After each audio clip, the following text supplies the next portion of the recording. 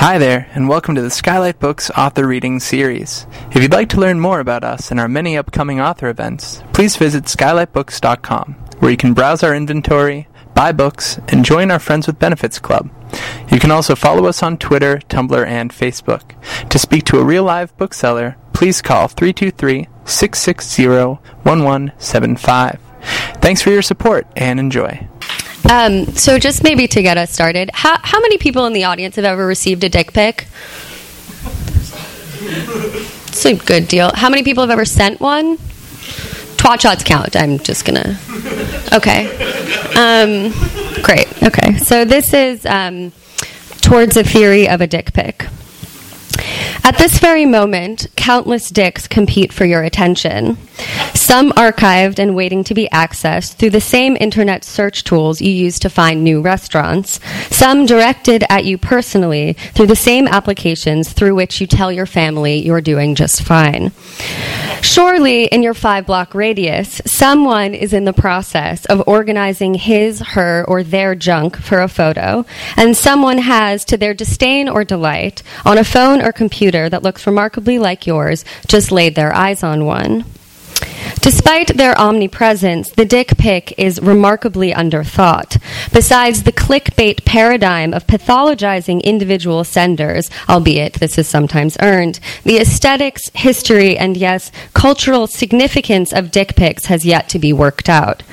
I'm taking up the task today with some excitement about debasing my philosophical heroes by applying them to this subject, and I hope you forgive this early draft as I attempt to place the dick pic at the intersection of anatomical and juridical photography, POV pornography, the selfie, and finally, the global brand. 1. In the by now familiar narrative, photography served the essential epistemological drives of modernism, which sought to link vision and truth. Indeed, the interpretive conventions of the photograph were established within phrenology and physiognomy, two disciplines bent on interpreting the body's truths through its measurements, most often to diagnose criminal or medical pathologies.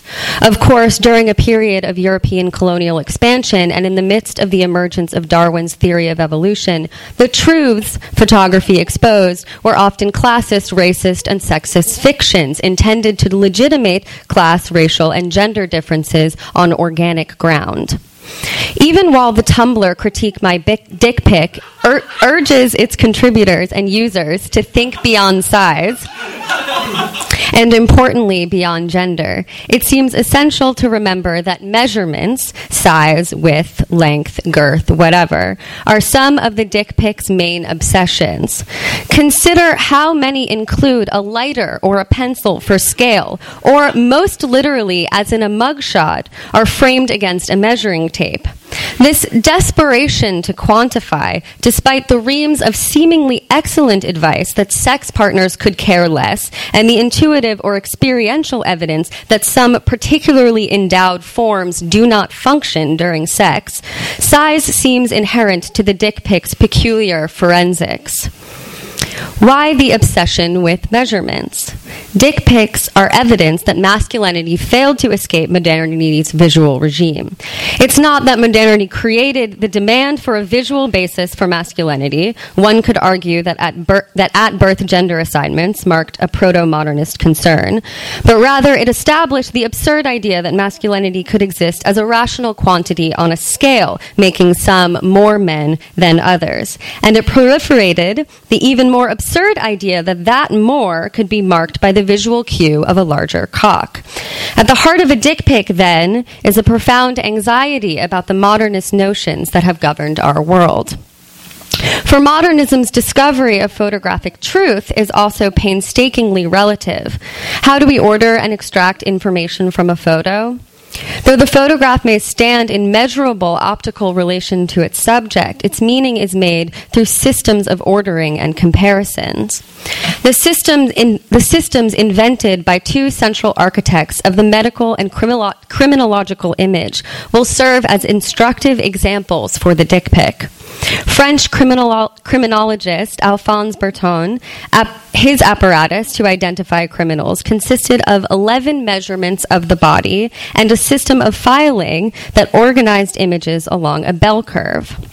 Bertin called for a massive campaign of inscription, a transformation of the body's signs into a text.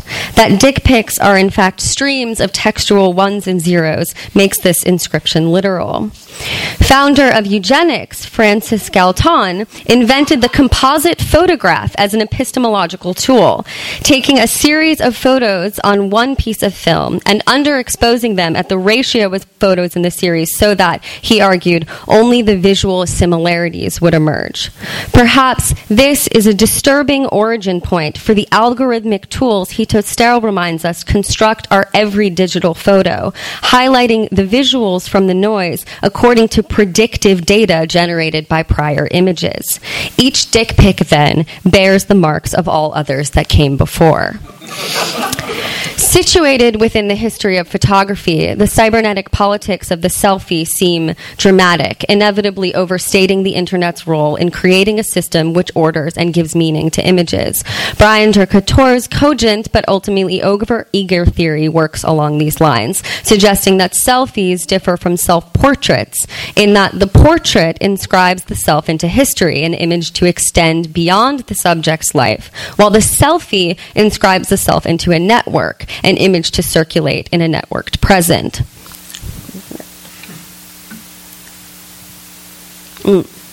Eileen Miles said that was like the moment where you show them your neck, and I always think about when I do that. I drink water. It's like, show them your neck. Every proper portrait has its lurking, objectifying inverse in the files of the police, Alan Sekula wrote. Surely every selfie has its objectifying inverse in the dick pic.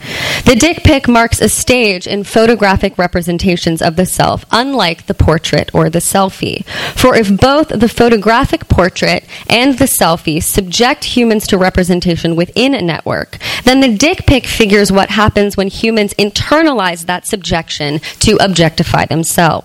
It's important here that most dick pics are headless, shot from the camera's perspective when placed in front of the face, and so notoriously full of feet. The networked camera stands in for the subject's gaze, overtakes it, and looks at the self. This is not de Couture's invitation for art selfies, let us see you, but let us see you see yours, panoptically elided into let's see it. This is not the body without organs, but the organ without the body. History has cordoned off the dick pic to the juridical rather than medical sphere. Discourses about propriety in photographing medical patients sprung up almost immediately. Photographs of female nudes scandalized medical photography first, just as the vagina had scandalized anatomy drawing so much that the clitoris was largely left out. But soon, all medical subjects would be clothed, abstracted, or drawn for fear of pandering to voyeurs. What the discourse around medical photos still offers dick pics is a constant concern over extraneous information and a need for, as medical scholar Martin Kemp calls it, visual pointing.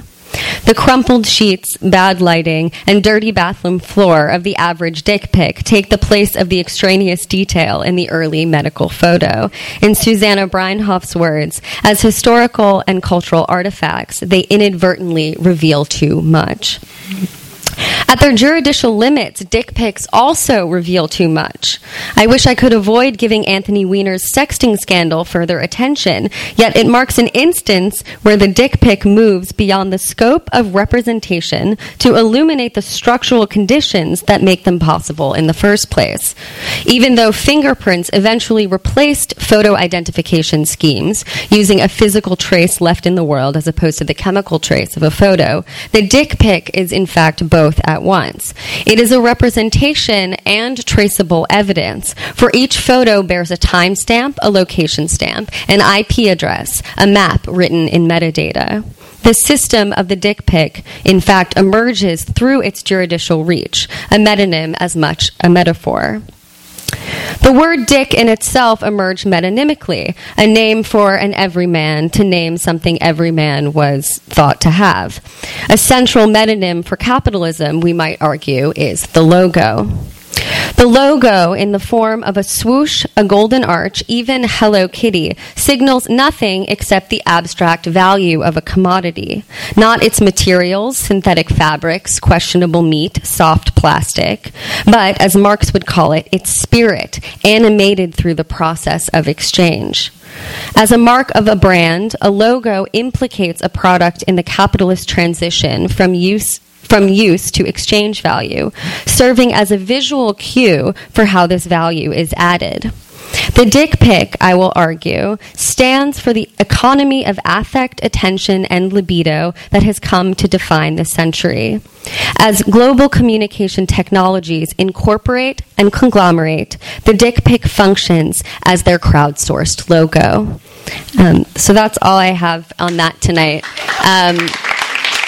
Thank you so much. And part 2, if you're still curious, part 2 and part 1 should be published at Rhizome within a few weeks. So if you're just dying to hear more. Thanks.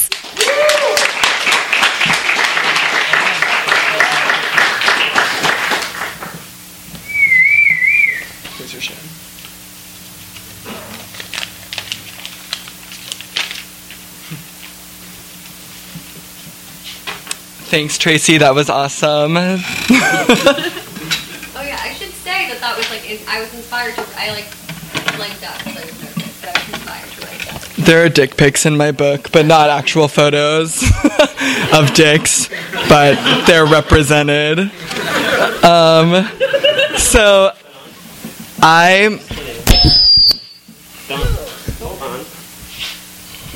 well, I think mine works. Like Jake said in his scrambled introduction, my book is made of emails and text messages and G-chats, and 75% of that, or roughly, is with this dude named Matt, who lives in Austin, who I have a long-distance text message relationship with, which I think is like an increasingly ordinary thing to have with someone. And he couldn't be here, so I got my adorable friend Matt Doyle to read as Matt from the book. And this is like an adaptation that skips around but moves from like the middle of the book till towards the end. And I think that's all you need to know. Oh yeah. Yeah, just a second. Cool. Okay, here we go.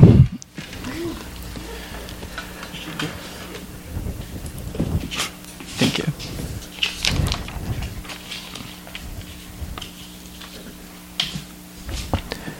Friday, January 17th, 2014, 4:15 p.m. Bobo, what are you doing? Hey, I was about to text you. I am reading at my house. I am Googling how to write a check over to someone. Checks are so arcane. Is your friend Rhett gay or straight? He's gay. What are you doing? I have a 3-day weekend, and I freak out when I have no structure because basically the only human interaction I have is at work. So the start of that feels like 3 days of staring into the abyss. You should hang out with Rhett. Yeah, I texted him. He texted back. Do you think it's going to be awkward when we see each other IRL for the first time after all of this overdetermined texting? Maybe. We can talk about it. It's not sexual for me, so I don't think so. I've been meaning to tell you it is still sexual for me.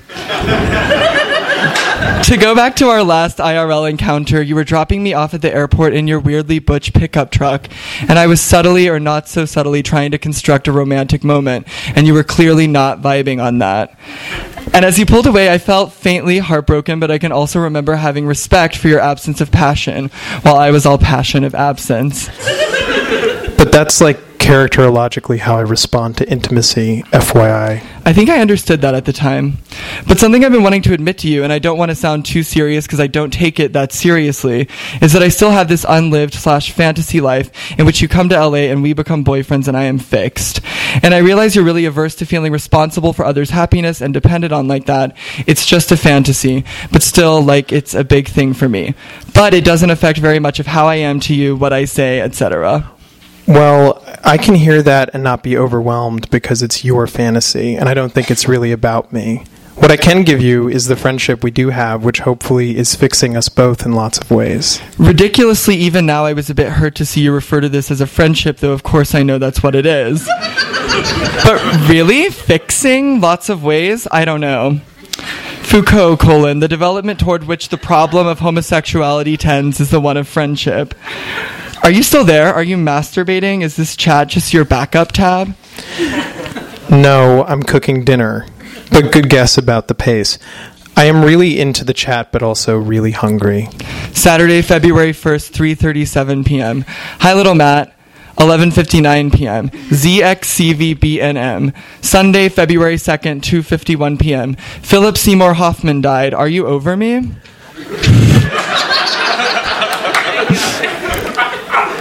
I'm here. My phone was dead all day yesterday. What were you doing? I am trying to leave my phone at home more, aka I did that once. Yesterday, let's see. Oh, the blind date. I just wrapped it up. He was cute and nice. It was tonight or it started yesterday and y'all rocked around the clock? Nah, tonight. What did y'all do? What did y'all talk about? Asking like this makes me feel sordid. Did he get all gooey for you right away? 9:01 p.m., 2 identical emoji clocks. Let me figure my shit out. Yeah.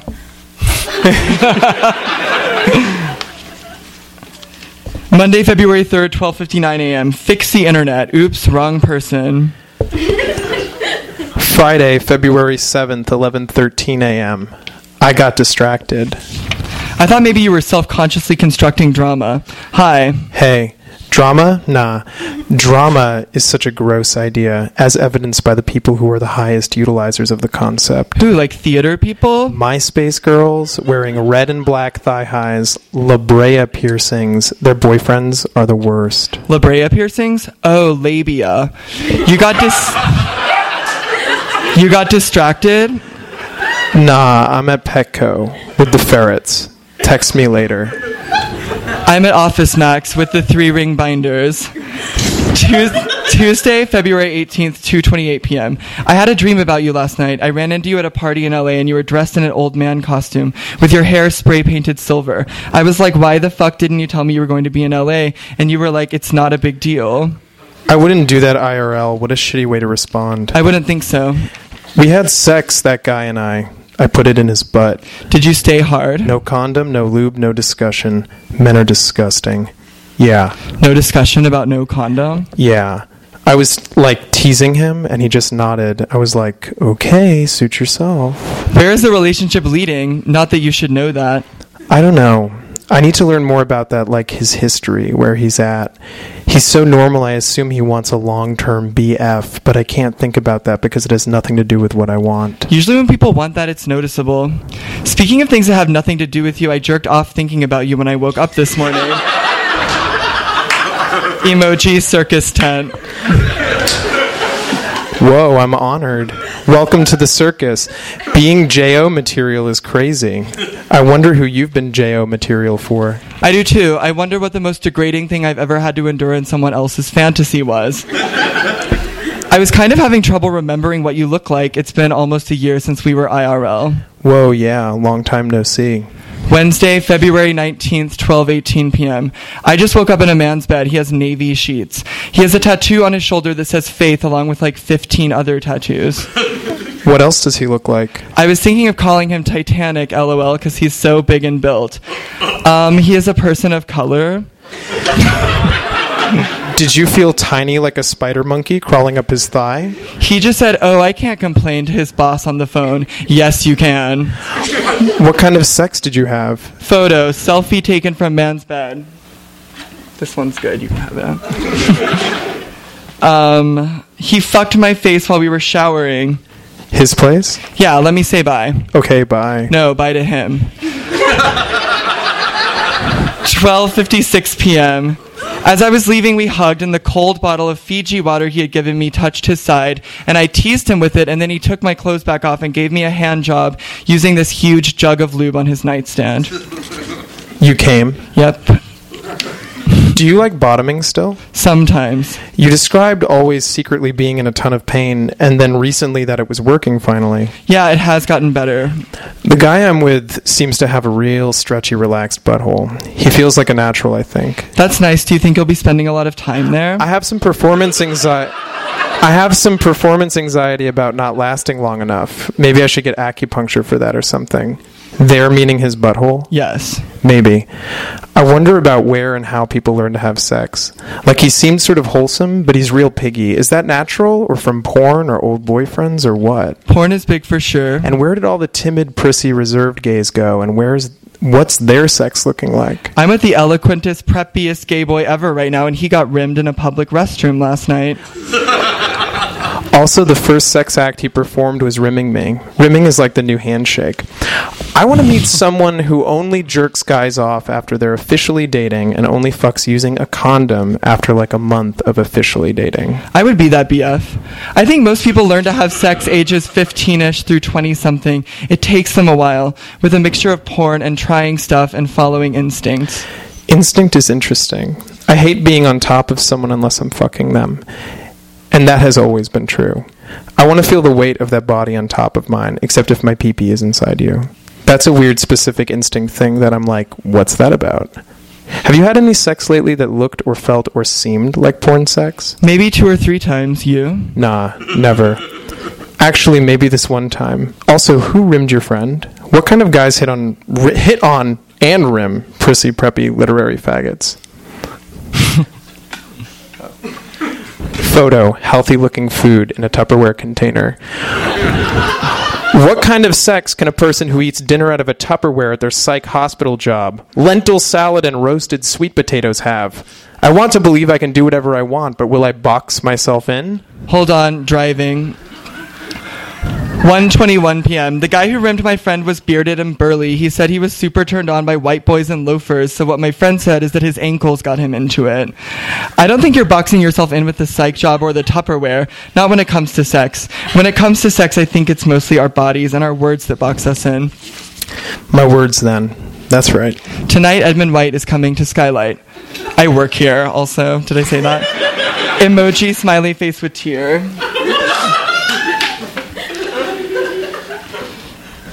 Thursday, March 13th, 11:22 a.m. I talked about our project with this girl I just had brunch with. She is so confused why anyone would ever produce something like it, which I understand. She also felt it was like too intimate, also too irrelevant to the reader. 'Twas my perception. 1:08 p.m. Do you have boys sleep over? How do you fare sharing that twin bed? Men don't like it. It rarely happens. One guy who was about to tie me up saw my room and said, "Hey, look, I gotta go."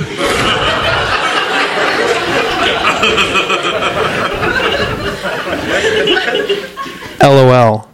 What do you think he was responding to? Mattress size, lifestyle, subculture, decor choice. LOL, mattress size and lifestyle? If I'm going to have a sleepover, I need so much space. It's a side effect of being middle class in America and growing up in my own bedroom with my own huge bed alone. Totally. Dirty girl seeks to upgrade mattress style. Haha. I want to be like more into sharing space and having it feel good. I want to be capable of that, like needing and being with other people instead of in my money fortress of privileged solitude. Masturbating? Question mark? That's what you would do in your fortress? Yes, or like observe other people from afar via porn. Afar. Jafar. Jafar is gay, and so is the Sultan, and the genie is not heterosexual. The genie is asexual, or like, I don't know, something else. I'd eat the Sultan's butt. Pansexual? I bet it looks like a peach. Not pansexual, it's weirder than that. Have you seen that documentary, Married to the Eiffel Tower, about objectum sexuality? No, I don't know what that is. Objectum? It's about these two women who have intense, passionate romantic attachments to objects. EX: one woman is an archer who used to be married to her bow and arrow and then broke up with him for this bridge in Sweden. The other woman is obsessively in love with a carnival ride called 1001 Knocked.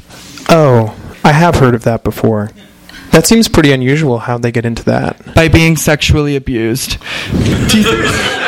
Do you think it's okay if I steal some of my roommate's spinach and mustard?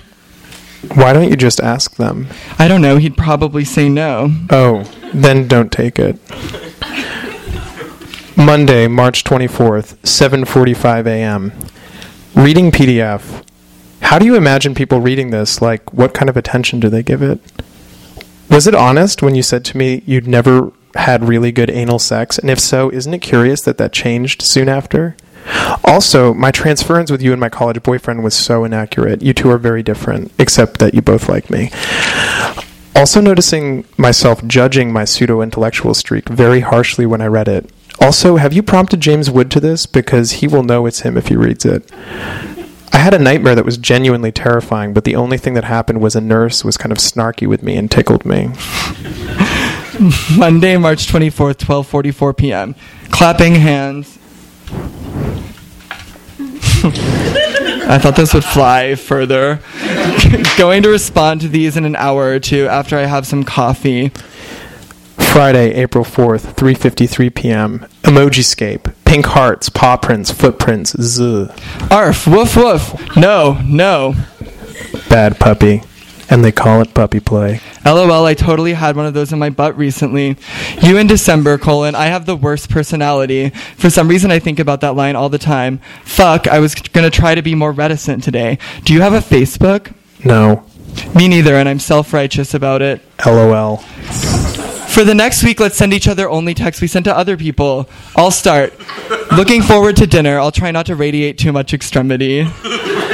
Sounds fun. Can I bring friends? It seems like you forgive me for being such a bitch and want to forget about earlier this week, and I appreciate that. I also think about it by comparison. Like, yeah, my parents know and accept, but actually they don't know or accept. So really, how different is it? Can you find a balance between feeling strong and empowered and a little lip gloss and highlights? I was/am worried you didn't respond to my text yesterday because you thought it was me being sexist rather than genuinely asking what you were going to wear. It's in WeHo. I'm being really bad at figuring out how to have a relationship and not shit on my other relationships at the same time. Okay, sir. Friday, May 2nd, 5:41 p.m. So the publisher wants a final draft ASAP. We have to do our final chat soon. Green heart emoji. Saturday, May 3rd, 7:55 a.m. I'm done with school, actually, so... 10:54 a.m. Oh, cool. What was your paper about? PAPER. Last night, my acquaintance Courtney said I have OFOBO, overcompensation for the fear of being obvious. 1:18 p.m. Are you available tomorrow? 4:46 p.m. Matt. 9:09 p.m. I forgive you for evading me. Yeah, tomorrow's good. Okay, cool. Meet me on the internet at 4 your time? Can we do 4:45? Sorry to be so text dismissive. Yeah, that's perfect. Sunday, May 4th, 4:44 p.m. Green/available in GChat now. If you want some more time, just let me know. I'll smoke a cigarette. Hashtag parasuicide. Yes, 10-15 minutes. Emoji text bubble with ellipsis in it. 5:03 p.m. Yo. Hi, what have you been doing? Hanging out with Eric. I don't know, like what time frame? Just now? All week? Or past weeks, months? Last time we really talked was when I was in SF. Yeah, the dialoguing has died down for sure. Yeah, I've been distracted. I'm trying hard to figure out how to be a person. LOL. Have you read How Should a Person Be? No, but I like the title a lot. I shaved this morning, first time in forever. I'm a smoothie right now like you. Haha, that's me. I've never had anything close to a beard. How long? Did you have a bushy beard? No, not a bushy beard, but a nice fur contour to hide with. Do you feel tingly and exposed? A little bit, yeah. Less masculine, less age, less contour, less value. I said no femmes. I'm typing on Eric's computer, and I just opened his photo booth to maybe send you a selfie and found all this selfie porn he's made. I'm sort of surprised. Ha ha ha. Photo booth is exactly where that happens. I was chilling with this dude in my room recently, and I pulled up photo booth, and these BDSM-y pics I took of myself a few months ago came up. And I was super embarrassed for a day or two, and then I was just like, fuck it. It actually doesn't matter at all that he saw that. Even if he gossips like crazy about it, I don't care. Did you glance away quickly because it felt like a violation of his privacy? No, I'm still going through them. LOL. He is too opaque to me, so I'm not interested in preserving his privacy. Opaque, even though y'all talk and lay around together all the time? Yeah, he's a normie, so, you know. Normie how? Well, I'm also a normie, but I do that thing where I'm like, tell me everything ever, and it's actually alienating. Well, duh, that's not normal. Normie, like, he doesn't want to talk about past relationships, for example. Maybe he isn't aware of the abnormal capacity you have to absorb certain things about people and still feel attracted to them. It could be presumptuous, but I see you as that. I would be attracted more, probably, because I would know more about what to do and not do. That's reasonable. There's a risk it could backfire. We always have to be cautious with peeps. Yeah, totally. So I'm for real trying this celibacy thing, but I've been jerking off to porn a lot. But when I'm out at parties, it's interesting and liberating to realize that I don't need to restrict my behavior based on searching for some new sex partner or future BF. What do you want to get out of celebrity? LOL, power. Oh, celibacy. I thought you meant celebrity. Yeah. I want to be a nicer person for one thing, and I think celibacy could somehow help me with that. And I'm trying to fix the severe tendency I have to misrecognize what I desire. And I want to try having sex with somebody after liking them and getting to know them, so there can be a level of intimacy that I'm largely unfamiliar with. I want to find someone I seem to be super compatible with sexually and have sex with him many consecutive times. It's an experiment. A lot of it comes out of this long encounter with you. Wow. Well, like I said, it's your time to shine. I was surprised when you seemed to mean that. Like it's justified for me to feel like it's my turn. Because really the world is just brutal about who gets to have their sexual needs met. Who does get to have them met? I feel like I don't really know. I'm inclined to say that sex is a private enough space that the world doesn't get to say. That's interesting. I feel like I haven't allowed an adequate amount of space for my sexual encounters to be truly private. What are you doing this summer? That's the end.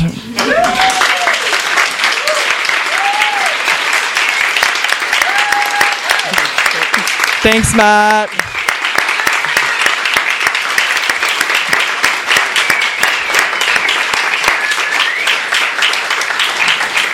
The shit's not over. Tracy and I are going to do a Q&A now, and then we'll open up to the audience to ask questions.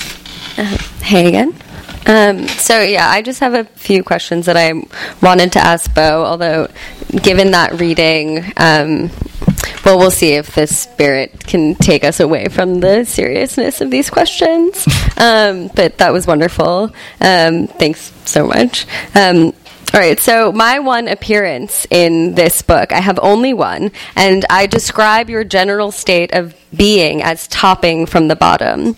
And I see, as a reader, this position totally in line with your authorship of this book. It's dispersed into multiple voices. They're seemingly unwriterly text messages, but they're ultimately culled by you into this text with your name on the cover. So I was wondering if you might want to talk about your relationship to the authorship of this book in terms of topping from the bottom. I had not made that connection before or thought about the authorship in terms of topping from the bottom. It's true that this book contains writings by a lot of other people and that it has my name on the cover. I've never connected them in my mind before, but I can talk about them separately. Sure. I guess I was like looking at a lot of reference in like the art world or whatever, and like people declaring single authorship for texts that had a lot of other people's shit going on in them, or not just texts, but so that's, I don't know, eventually what sort of became this novel. But topping from the bottom is like a super interesting concept to me that basically since we, I think, became interested in it together at the same time. Well, I mean, this is my vanity to include like the one time that I come up in the book and make it about you. I'm happy to talk about this. I was reading yesterday. I Googled the politics of masochism, and what came up first was this essay about Jackass, like the show and the movies, and it argued that like the men of Jackass were like, you know, using or like sort of like incorporating abject things in order to like sort of like reaffirm their own masculine dominance. But the one thing that they always refuse to do is take things up the butt. And like in one episode, Steve-O Bam takes things up the butt. I haven't seen. Well, Steve-O also refuses to do this despite all of these other indignities that he like gleefully signs up for. And then if he refuses to take this beer bottle up his butt, and then a few episodes later, he gets his butt cheeks clamped together. And so I was thinking about like bottoming from the top more recently. Yes. That's really funny. That's what I have to say about that. No, amazing. I think that'll sort of turn into this question that I have, which is about humiliation. And you read the quote that I wanted to read tonight, which is, Philip Seymour Hoffman died. Are you over me? And then again, like, I'm lounging around today if you want to connect and share. And then what emerges is the next day stamp, and all of that time has gone by. And so for me, like, reading this book, like, humiliation forms this sort of like sticky substance that is the thing that keeps the reader, like, keeps the characters in the book, like the solidarity between them and also between the reader and you. And I'm just wondering if you might want to talk about the politics of humiliation in your writing of this book. Yeah, I mean, before I was working with text messages, my work was always really concerned with this and like self-humiliation as a writing practice. And let me think. I did not prepare him with these questions, by the way. I refused. I was like, I'm going to throw them at you on the spot. So he really is thinking. I guess it's always like, I don't know. I'm interested in works that have like therapeutic value to a degree, and I often enjoy like authorial self-humiliation in the books that I read. It's always like sort of, I don't know. And the refusal to engage in that at all, I see as like this sort of masculinist paradigm of novel writing that I feel pretty bored by and dominated by. And so I also think it was important for this project, which could so easily be accused of this sort of like, I'm sure it will be, of this like, hysterical narcissism, that I thought that what really made it work was that I was constantly like willing to humiliate myself or my past self. And that is actually good distinction. And so it's helpful for your life. So without that, I feel like this book would just be like aggressively boring or something, and that it creates this like dynamic of, I don't know, something. It's just like for me, it makes it readable, and I also like it. In transcribing these and dealing with them later, I was like, what may sound like this really like sort of abject confessional thing just became funny to me, and like I no longer cared, and I don't care. I think it's funny. Yeah, I do too. Everyone else did too. But the politics is something you ask about. Sure. I don't know, like, this is something I always bring up, but the Scum Manifesto had a huge impact on me. And I think that like men, like, well, she says eliminating themselves, but it's like, this like anarchist, radical, like, way out there radical thing. But I'm interested in embracing passivity and embracing the bottom role. And I feel that like sort of gives me solidarity with women. And I'm interested in the bottom category because it builds a sort of categorical bridge between, homos and heteros or what have you. If hetero male bottoms ever wanted to come out, that would be cool. They exist. They may be having it. That's interesting to think about. You're theorizing the top-bottom distinction via your own text. Well, there's just like there's no satisfying theoretical writing about these categories, and they're so pervasive in like gay communications, even more so with things like Grindr and shit. Yeah. You and I will talk about that endlessly throughout our lives. But yeah, maybe I'll ask like just one more question and then I'll open it up, which is sort of, this is from the book. You're a little monster just like Gaga wants you to be. Ew, no, it's autobiography of Red.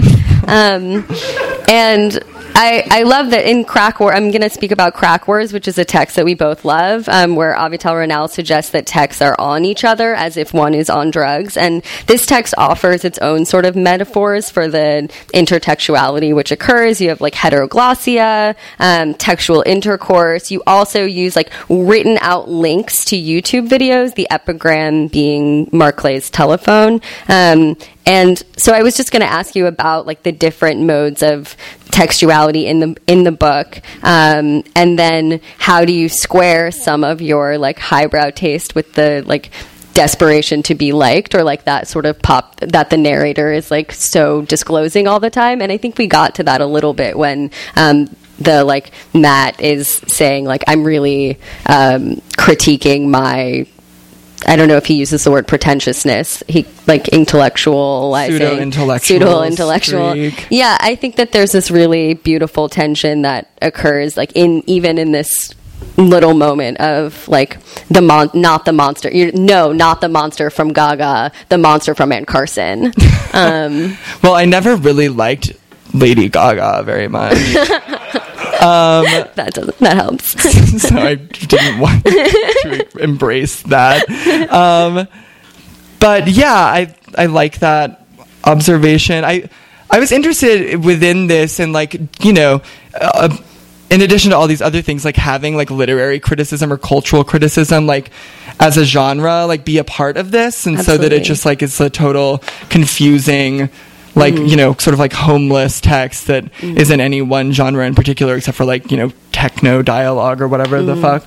No, absolutely. And so, and it's something that like brings the reader in constantly. Yeah. And also like the monster from Autobiography of Red, like, I don't know, he's this gay character. It's like this like gay youth is like configured as monstrous. It was really impactful to me when I read it. So does that answer your question? I can't remember. Yeah, sure. I piled in some other crap about, you know, like the richness that I see going on in the book with all of the multiple forms that you're using, because you only really talked about, you only presented the text messages, but there actually, I mean, there are poems, there are emails, there are also... There's just a few poems and they're within emails. I mean, literally the text is entirely made of correspondences. And so, yeah, there's poems within that, like poems I emailed, and like the sort of like, that's the sort of like Gmail interface is also like foregrounded in a lot of these. Absolutely. Or whatever. So like the intertextuality being like functional to this sense of correspondence, or always these texts that are always embedded in kinds of communication. Yeah. And I think that it was just like another facet of this like long distance text relationship I have. And again, I think this is becoming sort of an ordinary thing to have. I don't think that the form of this relationship is like particularly remarkable. That's like not why this archive exists. I think that, yeah, I don't know. I just like, I think about books all the time. I fucking work here. It's like easy for me to text about them. For sure. Well, speaking of here, I have more questions, but I can also open it up. I don't want to like, but if you're quiet, I got more. Does anyone have anything that they'd like to ask? Yeah. I haven't read it yet, but I'm really intrigued. I can't wait. You use a lot of different mediums of communication. I think that's really very now, very today. I like that it leads these lines of texting and GChat and Grindr and email. Do you feel like there are certain strengths that came out of using specific modes of communication versus others that kind of came out as you curated this process? Yeah, I think that the forms of these like apps or different, you know, interfaces for communicating do impact like the content of what is shared. I don't actually use Grindr. I've used other like cruisy apps. So, but like Grindr is just like so like demonic and fiery, and I never have any conversations on there that are not depressing to me. And so I don't think anything from Grindr made it into the book. But I like your question, and I do think, although the book doesn't always like tell you, it always seems to be like a texting form or like a chat form. And I think very little of it is from apps, but I think that does, like, again, like inform the content of what is shared, like the different interfaces. Yeah, and I think that's something that's cool to be aware of if you're using them. Find anything particular that you're like, oh wow, like this medium really helps actually translate this in more than I realized. Yeah. I mean, there's like conversations like pertaining to like BDSM cruising apps in the book that they're just like, there's no intelligence coming from me in these conversations. It's just like super basic, like what I feel like this profile wants from me if we're going to like meet up IRL and have sex or whatever. So does that cover your question, Ricardo? Luckily, I got to read an advanced copy of the book because I'm fucking the right person. So I obsessively love this book, and I think everyone here should buy one as a present for somebody for the holidays. Mm-hmm. Great. But I know in the blurb for this, it said it wasn't a novel. I guess some of these quote. I read it completely as a novel, and I wondered if you thought about it in relationship to novels of correspondence, like A and Warhol or Dodie Bellamy's. Dodie Bellamy's book was like, a precedent for sure, or in like I Love Dick. But I actually, and this is like for like straight up, I did not think of it as a novel until super late in the process. I was like, this is like a monstrous text. I don't know what the fuck it is. It's just this archive. I wasn't thinking about the conventions of the novel because I wasn't thinking of it as a novel. I mean, I thought about it, but like, I didn't feel like I was writing a novel or like really like saying something about the novel form until like very late, like it was like done. And I was like, oh, and then the way you read it is similar to like the way you get involved in a novel. Or yeah, I think you could also talk about like something built out of dialogue, like a play, but I wasn't thinking about that either. I just thought of it as a monstrous form. I didn't feel like I was engaging any like genre conventions directly. Yeah. Katie, do you want to ask a question? Like 2 questions, one's really short though. What's the total span of time that you guys are having this conversation? It's like 18 months. And then it ended in May. Yeah, this past May. At the end of the book, you guys were talking a lot about like what was going to happen to your conversation after you stopped doing it for the book. And like, how did it go? We still text a lot. In the months after the archiving ended, although I've also archived them, so that's why I really know this. It's like we texted more, but now it's like kind of died down. And like we text in like bursts, but not. There was more communication in the summer, like shortly after the book ends, and then now it's like died out, and he like didn't really sound that interested in coming here, so I was like, okay, dude. But he's very down, and yeah, he's excited to participate. Elizabeth, and then we'll do you, Peter. That people have started to craft more artful texts to you since they heard that this book was coming out, and it's safe to text you now. Yeah. Well, you're in the fucking book, so you were never safe. I am not going to make another text message work. I'm going to distance myself from this shit now. So you're safe. I think that I got personally a lot out of archiving text messages and looking at these things, especially since I'm like prone to overshare, just like this writing of like pure effective, like just like intensity. And like, that's my own personality. And so like I got a lot out, and from a psychoanalytic kind of point of view, I got a lot out of like returning to these communications and like a better understanding of how I narrate myself. And I think that it was positive. But you're safe. I'm not gonna publish your shit. I would ask you first. Hey. So it seems like in limiting yourself to just the correspondences, as was sort of nodded to in the questions, you sometimes have these like timestamps which are then voided by, like you have like a day or a week or a month of nothingness until November, whatever, when the next text message happens. Did you ever think about like nodding or acknowledging or fleshing out some of the ensuing time in between messages? No. I was never intending to do that because I and if like it felt readable to me without any of this like sort of description of what's going on outside of the communication. And so, but also like if it was this like, it's not a difficult text. I think people find it pretty easy to read, but if it was like, I was comfortable with that. Yeah. Yeah, Peter. Do you feel like you have protagonists of this book? Yeah. Yes.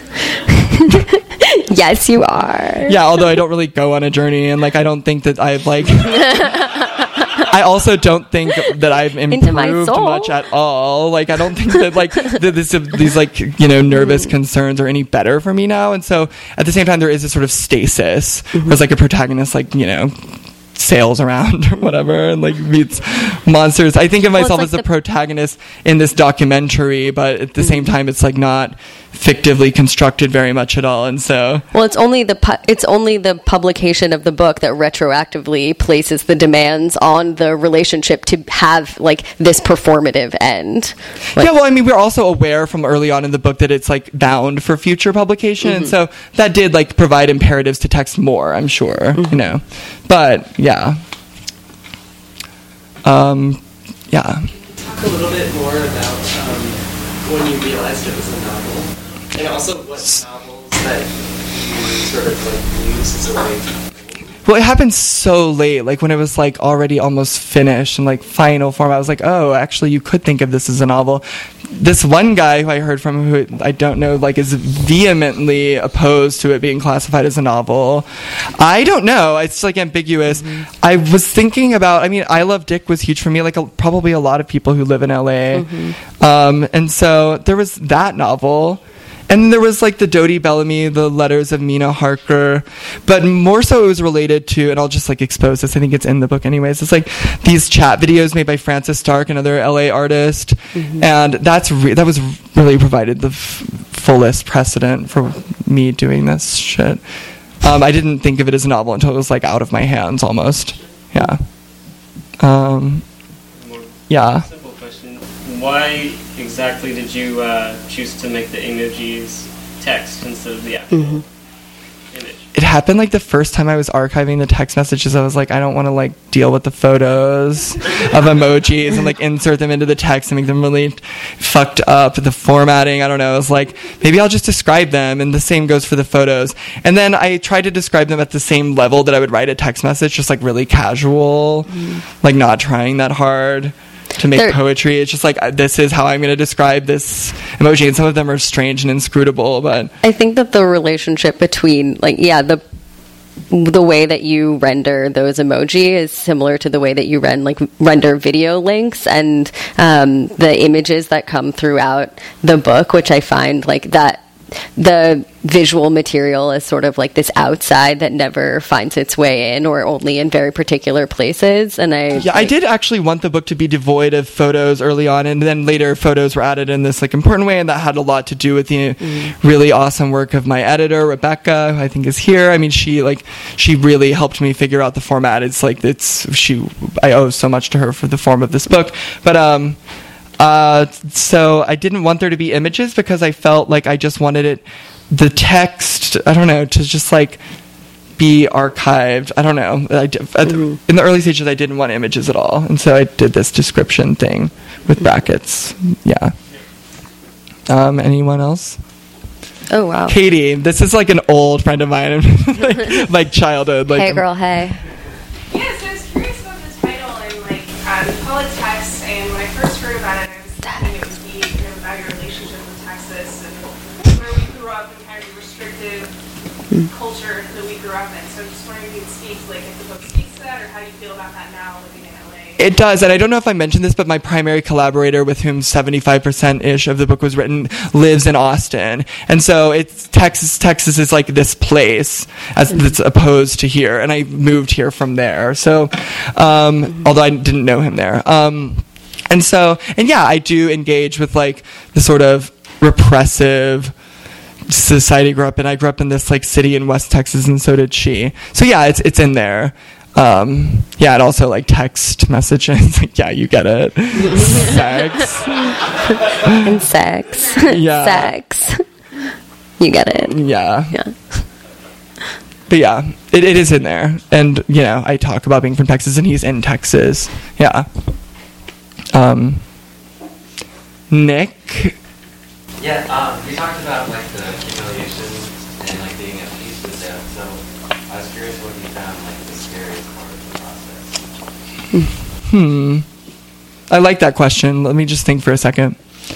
Scariest part. I guess the scariest part was like, I don't know, just sort of generalized anxiety about like not editing these messages to be more intelligently written and just like letting them be. Because I wanted to represent this like sort of like this reality. I felt indebted to the way that they actually were. So that was scary, just like poorly written things. I got over like the sex stuff pretty quickly, and I've always wanted to write about sex. I mean, that's like that I had already made peace with, but the sort of stupidity of a lot of my messages is like the hardest thing to deal with.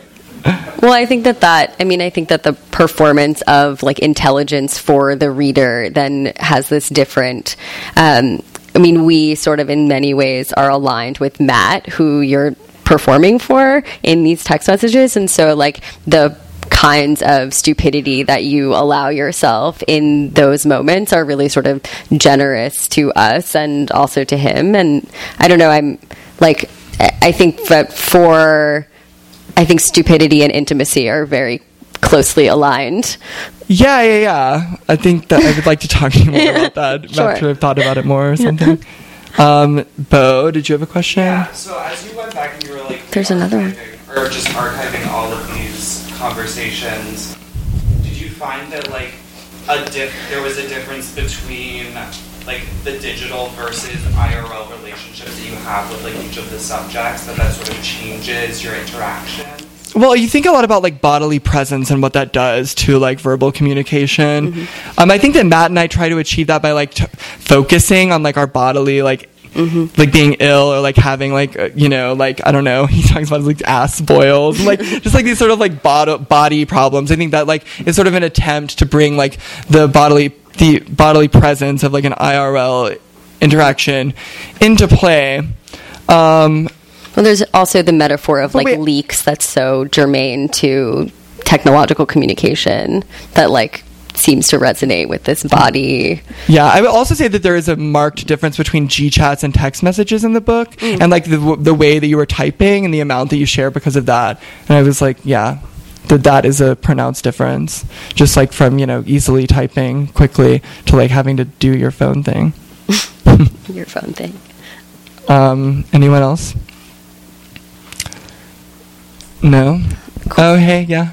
Did like everything during a specific amount of time, or did you remove stuff? I removed stuff. I just edited it to be more readable to strangers, and I removed stuff like as a matter of length.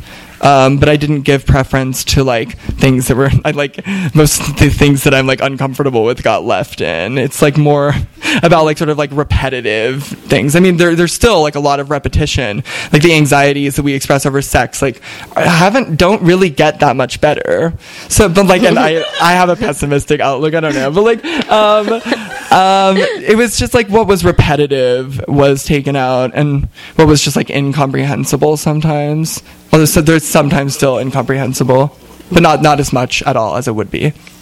Well, I think with that, let's go drink. I'm good. Yeah, well, no, you're I have to great. stay here and like sign books. Okay. Oh yeah, I'm sorry. Beau is gonna sign books. Oh, but everyone, I'm gonna host an after event at Akbar, so I hope to see you there, and I'll be signing books. Yeah, please. Right here. Obviously, as you've seen tonight, you will not regret picking one up. And congratulations, thanks, Tracy darling. and Matt Thank you and so Jake much. and everyone at Skylight and all of you for being here. Yay.